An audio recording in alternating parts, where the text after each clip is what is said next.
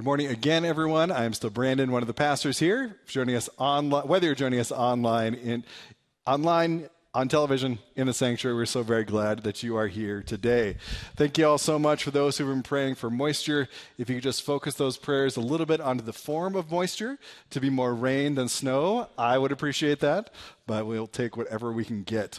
I do know we're sharing in communion this morning, so if you are joining us online, I'm sure you've got some bread and grape juice handy so you can join us as well. Our journey through our God encounters in the trees this Lent takes us to the Tree of Life today. Just a few weeks shy of Easter, we're going to explore Jesus, the Tree of Life, sent to restore us and restore the world to an abundant, life-giving, fulfilling relationship with God and each other. And friends, we need Jesus in our lives and in the world now more than ever. It is no surprise to anyone that we live in a very fractured and divided world. Nationalism and political extremism are everywhere. It also seems like every time you turn around, there's another Christian leader or a church making the news, making the headlines for all of the wrong reasons. It was the megachurch Hillsong just this last week. Ideologies, idolatries abound everywhere.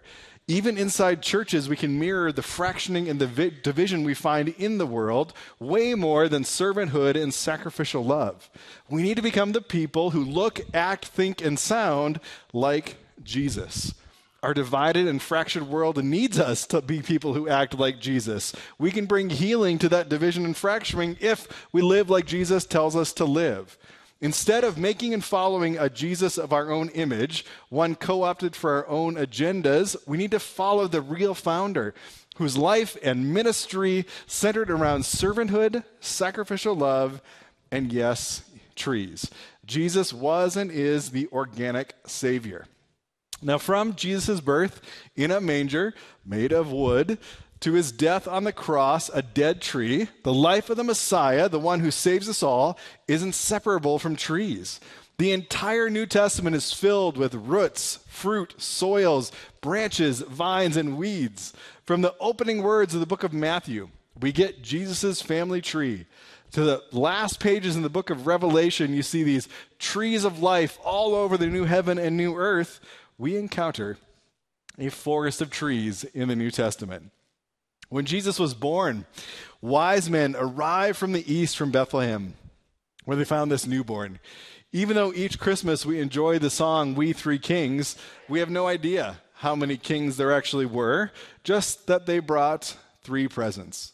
And 2 of those 3 presents from the wise men were gum-like products made from trees, frankincense and myrrh trees.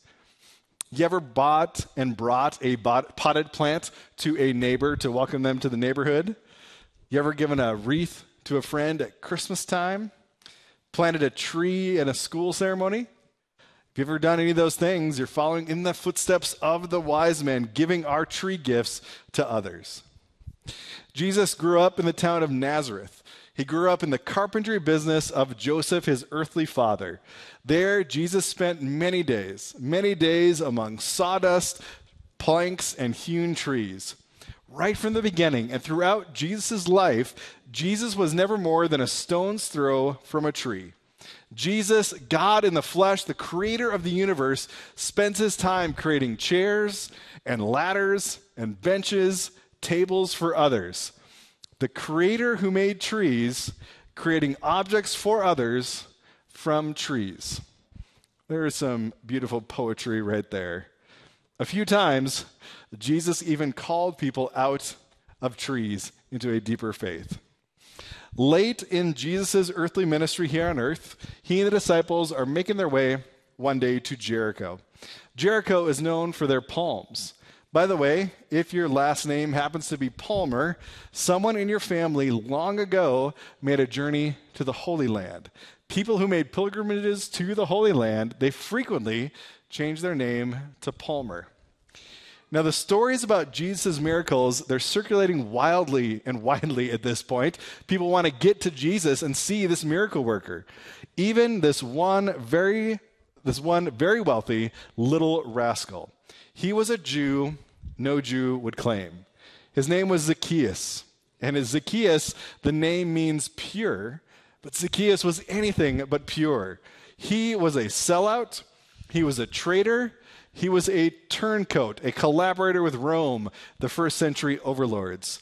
He collected taxes, and on top of that, he was a cheat. He was a tax collector and a cheat. I think at some level, Zacchaeus wanted to be back in the fold with his people, with the Jews. I'm sure he thought that was too late for himself. I'm too far gone. I can't be redeemed. I cannot be made new. Zacchaeus could not go to the temple to make sacrifices for his sins, for his mistakes, for his failure to love God fully and to love neighbor completely. Being an outcast, he had no place to take his sins. But then he heard about this new rabbi that forgave people, no fees, no offerings, no taxes, no temple was involved. So Zacchaeus desperately wanted to meet this man. So when Jesus came to town, he climbed up a sycamore fig tree. As Jesus walked by through this whole crowd of people that's crushing into Jesus, Jesus notices Zacchaeus up on the tree and tells Zacchaeus he must be a guest in Zacchaeus' home tonight. How long had it been since any rabbi had ever talked to Zacchaeus? He slid down the tree. With a look of joy in his face, he took Jesus and the disciples to his home for dinner. I am sure that crowd was indignant. How could this rabbi eat with that traitor, that scum, that turncoat, that man who was anything but pure? Sometime later, Zacchaeus emerges from the dinner and says he has decided to make things right. He's going to make restitution. He's going to pay people back way more than the law required for what he cheated from them. He was going to pay them back so many times more than what he stole. People in the crowd gasped. And Jesus said, "Today, salvation has come to this house, since he is also a son of Abraham." Jesus inviting him back into the fold. For the Son of Man came to seek and to save the lost. Zacchaeus climbed up the tree a sinner, and he slid down a saint. It's as if Jesus said, you can no longer hide behind, under, or up a fig tree. I came to save you. I came to set you free. Friends, Jesus sees each one of us today. Jesus sees you. And the message is the same. You don't need to hide any longer. It is not too late for you. Jesus sees you. Jesus came to save you. Jesus came to set you and me free, to set us free from all the other idolatries, ideologies, political extremism, and the Jesuses we make in our own image to follow our own agendas. Jesus came to set us free from all of that. Let's explore how Jesus, the true vine, sets us free from our scripture today. We're going to be in John chapter 15. You can follow along if you want to in your own Bibles, on your favorite device, or the screen with me. John's Gospel, or the good news about Jesus, according to John, it's a powerful book. John wrote this to convince you that Jesus isn't just the Messiah, but Jesus is in fact God in the flesh, creator of the universe, who walked the earth. That is a bold assertion, to say the least. Our scripture is John 15. And at this point in the story, the disciples have had the Last Supper. Jesus has washed their feet. We've had the Last Supper, the first Holy Communion, and they are now walking on their way to the Garden of Gethsemane. It is Thursday of Holy Week. Soon, Jesus is going to be arrested, tried, and sent to the cross. So while Jesus and the disciples, they're walking along on the road towards the garden, odds are they passed some grapevines. And as they pass the grapevines, this is the teaching Jesus gives us among the largest collection of teachings in John 15. Jesus said, "I am the true grapevine, and my Father is the gardener. He cuts off every branch of mine that doesn't produce fruit, and he prunes the branches that do bear fruit, so they will produce even more. You've already been pruned and purified by the message I've given you. Remain in me, and I will remain in you. For a branch cannot produce fruit if it is severed from the vine, and you cannot be fruitful unless you remain in me. Yes, I am the vine, you are the branches. Those who remain in me and I in them will produce much fruit. For apart from me, you can do nothing. Anyone who does not remain in me is thrown away like a useless branch and withers. Such branches are gathered into a pile to be burned. But if you remain in me and my words remain in you, you may ask for anything you want and it will be granted. When you produce much fruit, you are my true disciples. This brings great glory to my Father. Now, in all 4 books of the books we've got about Jesus, he returns to this theme again and again. Good vines, good trees produce good fruit. Bad vines, bad trees produce bad fruit.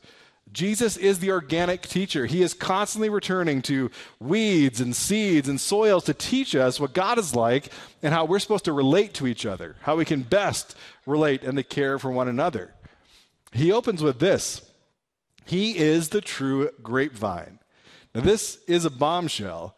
In Jewish tradition, the vine was a picture of Israel. God brought a vine out of Egypt, Israel, and planted it in the promised land. Israel had been ravaged by wild animals. Other nations would come in, invade them, and oppress them. And that's not even mentioning Israel's constant disobedience to God. This vine, Israel needed protecting and reestablishing. The vineyard of Israel, Isaiah says in his own book, has borne wild grapes instead of proper ones. It needs to be trimmed. It needs to be managed. Other prophets also pick up on the same picture. Israel has some work to do. Israel needs work to produce healthy grapes from the vine again. Now, don't miss the magnitude of what Jesus says here. He is the true grapevine. This can only mean he in himself is the true Israel. God's purposes are resting and following on him. Anyone who follows Jesus are members of God's people if they belong to him and remain in him. This image of the true vine isn't just a clever illustration from gardening. It's about who Jesus is, who he really is, and who his people really are, and now what's going to happen to them as a result. Remember, Jesus is just hours away from when he's going to suffer and die for all of us. Jesus is both preparing them for the near future, what's going to happen over the next couple of days, and what will happen for the rest of their lives. The Holy Spirit is going to come and work God's purposes in and through them, working and pruning their lives. Jesus speaks to pruning vines, cutting away and throwing away dead branches and pruning so the fruit can produce even more fruit. My gardening skills are non-existent. I have never been good at keeping indoor or outdoor plants alive. I can develop a sermon, do Bible studies, build a computer from scratch, try to keep a plant alive. Nope, dead. You might as well just kill it before giving it to me because somehow I'm going to find a way to kill it. It's outside of my abilities. However, this last summer, I had a bald spot in the lawn, and I planted some grass there, and it worked. It was still alive at the end of last year. We'll see if it's alive again when it comes back. But I have hope. So among all of you in the room and watching online, I guarantee you I have the lightest green thumb, the barest green thumb of anybody today. I did, though, learn how a grapevine works and how you need to work it to produce the very best grapes.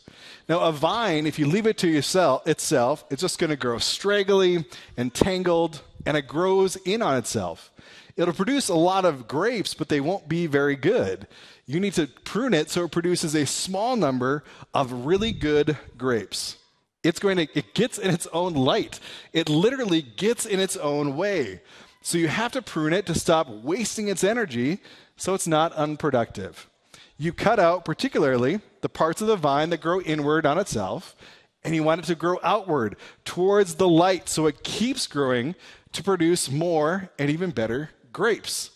Left to themselves, vine produces all kinds of growth that is unnecessary, and you've got to cut it away so the vine can be who it's supposed to be.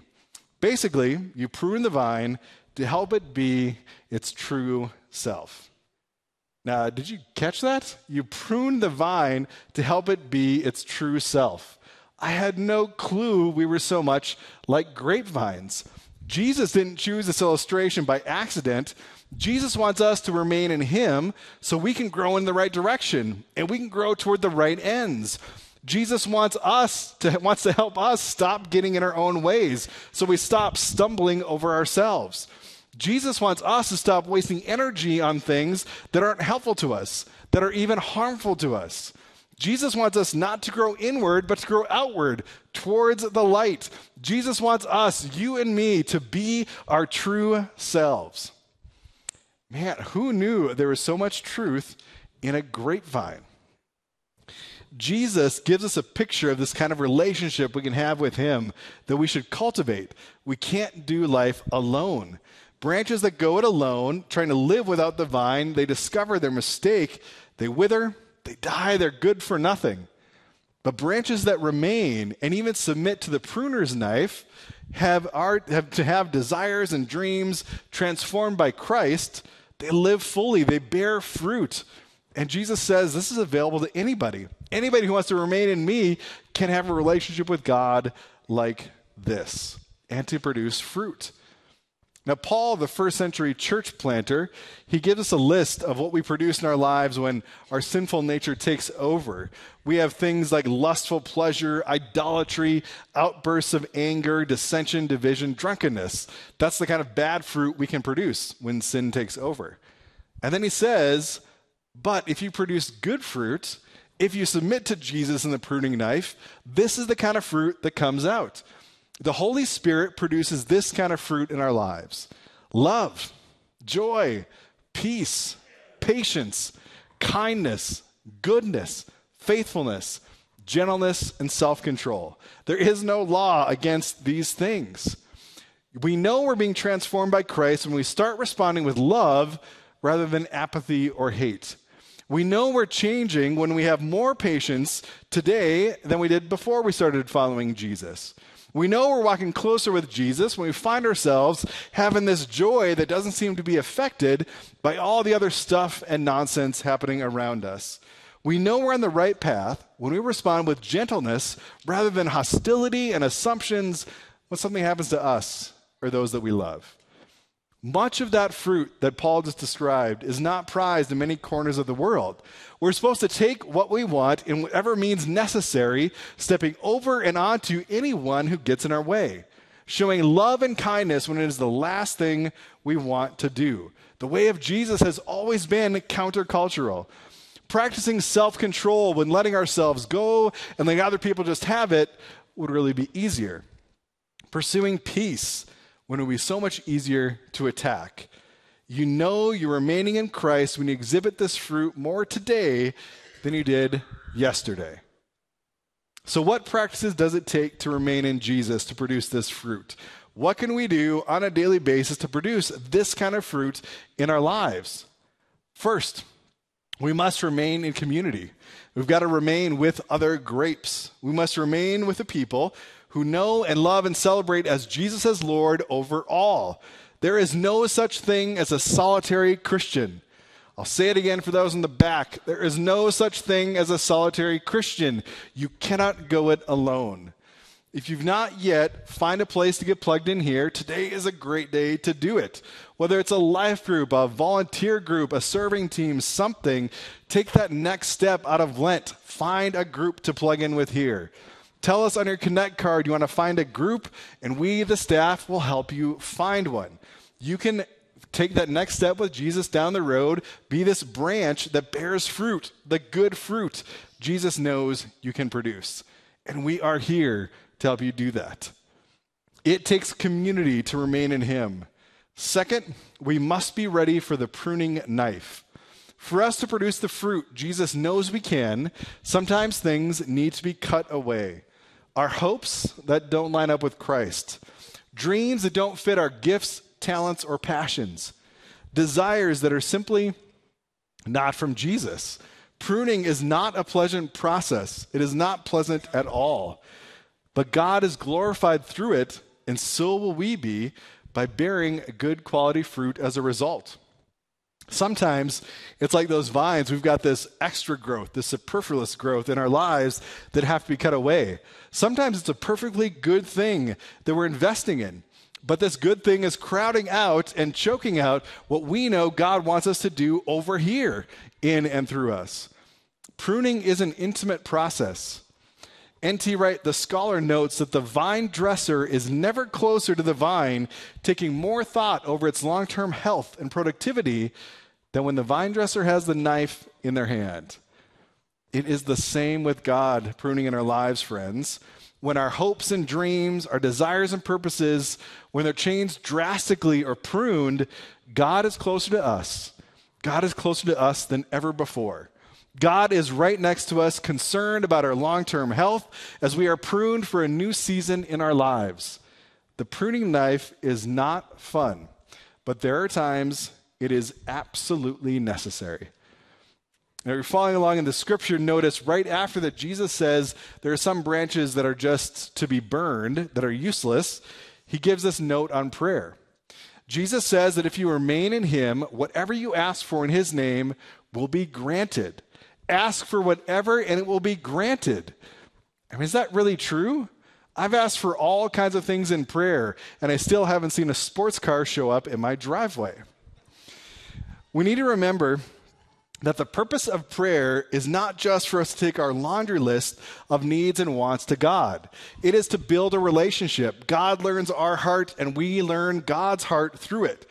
As we remain in Christ, our passions and dreams are going to change to match Jesus' passions and dreams. It is an extraordinary promise that can come true because we begin to pray for things that Jesus wants us to do, that Jesus wants to do in and through us. In one of my favorite scriptures, we are reminded that God can do anything, far more than anything you could ever ask or imagine or dream. Pray about anything and everything and be open to have your passions changed to match Jesus' desires in the world and in your life. That is how you can see things come true that you have never thought possible. We remain in Jesus through community, through the pruning knife, and as people of private prayer and worship. Not only do we pray and worship together as a community, we spend time with Jesus in our solitary times. There are some folks that will sing worship songs to Jesus by themselves. Some will pray out loud with words by themselves. Most of us will pray out of the voices of our heads and our hearts. We might read scripture in a way that brings us closer to Jesus. But however you best connect to Jesus as an individual, dial up those practices this Lent as we dial down Lent. If you want to remain in him, it takes community. It takes the pruner's knife, and it takes prayer. That is the life for branches like you and me. Time and time again, we see Jesus in the stories about him retreating to the wilderness to seek renewal and refreshment. His favorite place was here, a grove of trees atop the Mount of Olives. Jesus went to that beautiful orchard when he was tired, discouraged, frustrated, or downcast. Now, whenever the fame and fury became too oppressive, Jesus went here to seek God the Father. If Jesus is our teacher, our model, our Savior, we should probably follow his example. When we are tired, when we are discouraged, when we are frustrated, when we are downcast, we should seek solace from God in nature.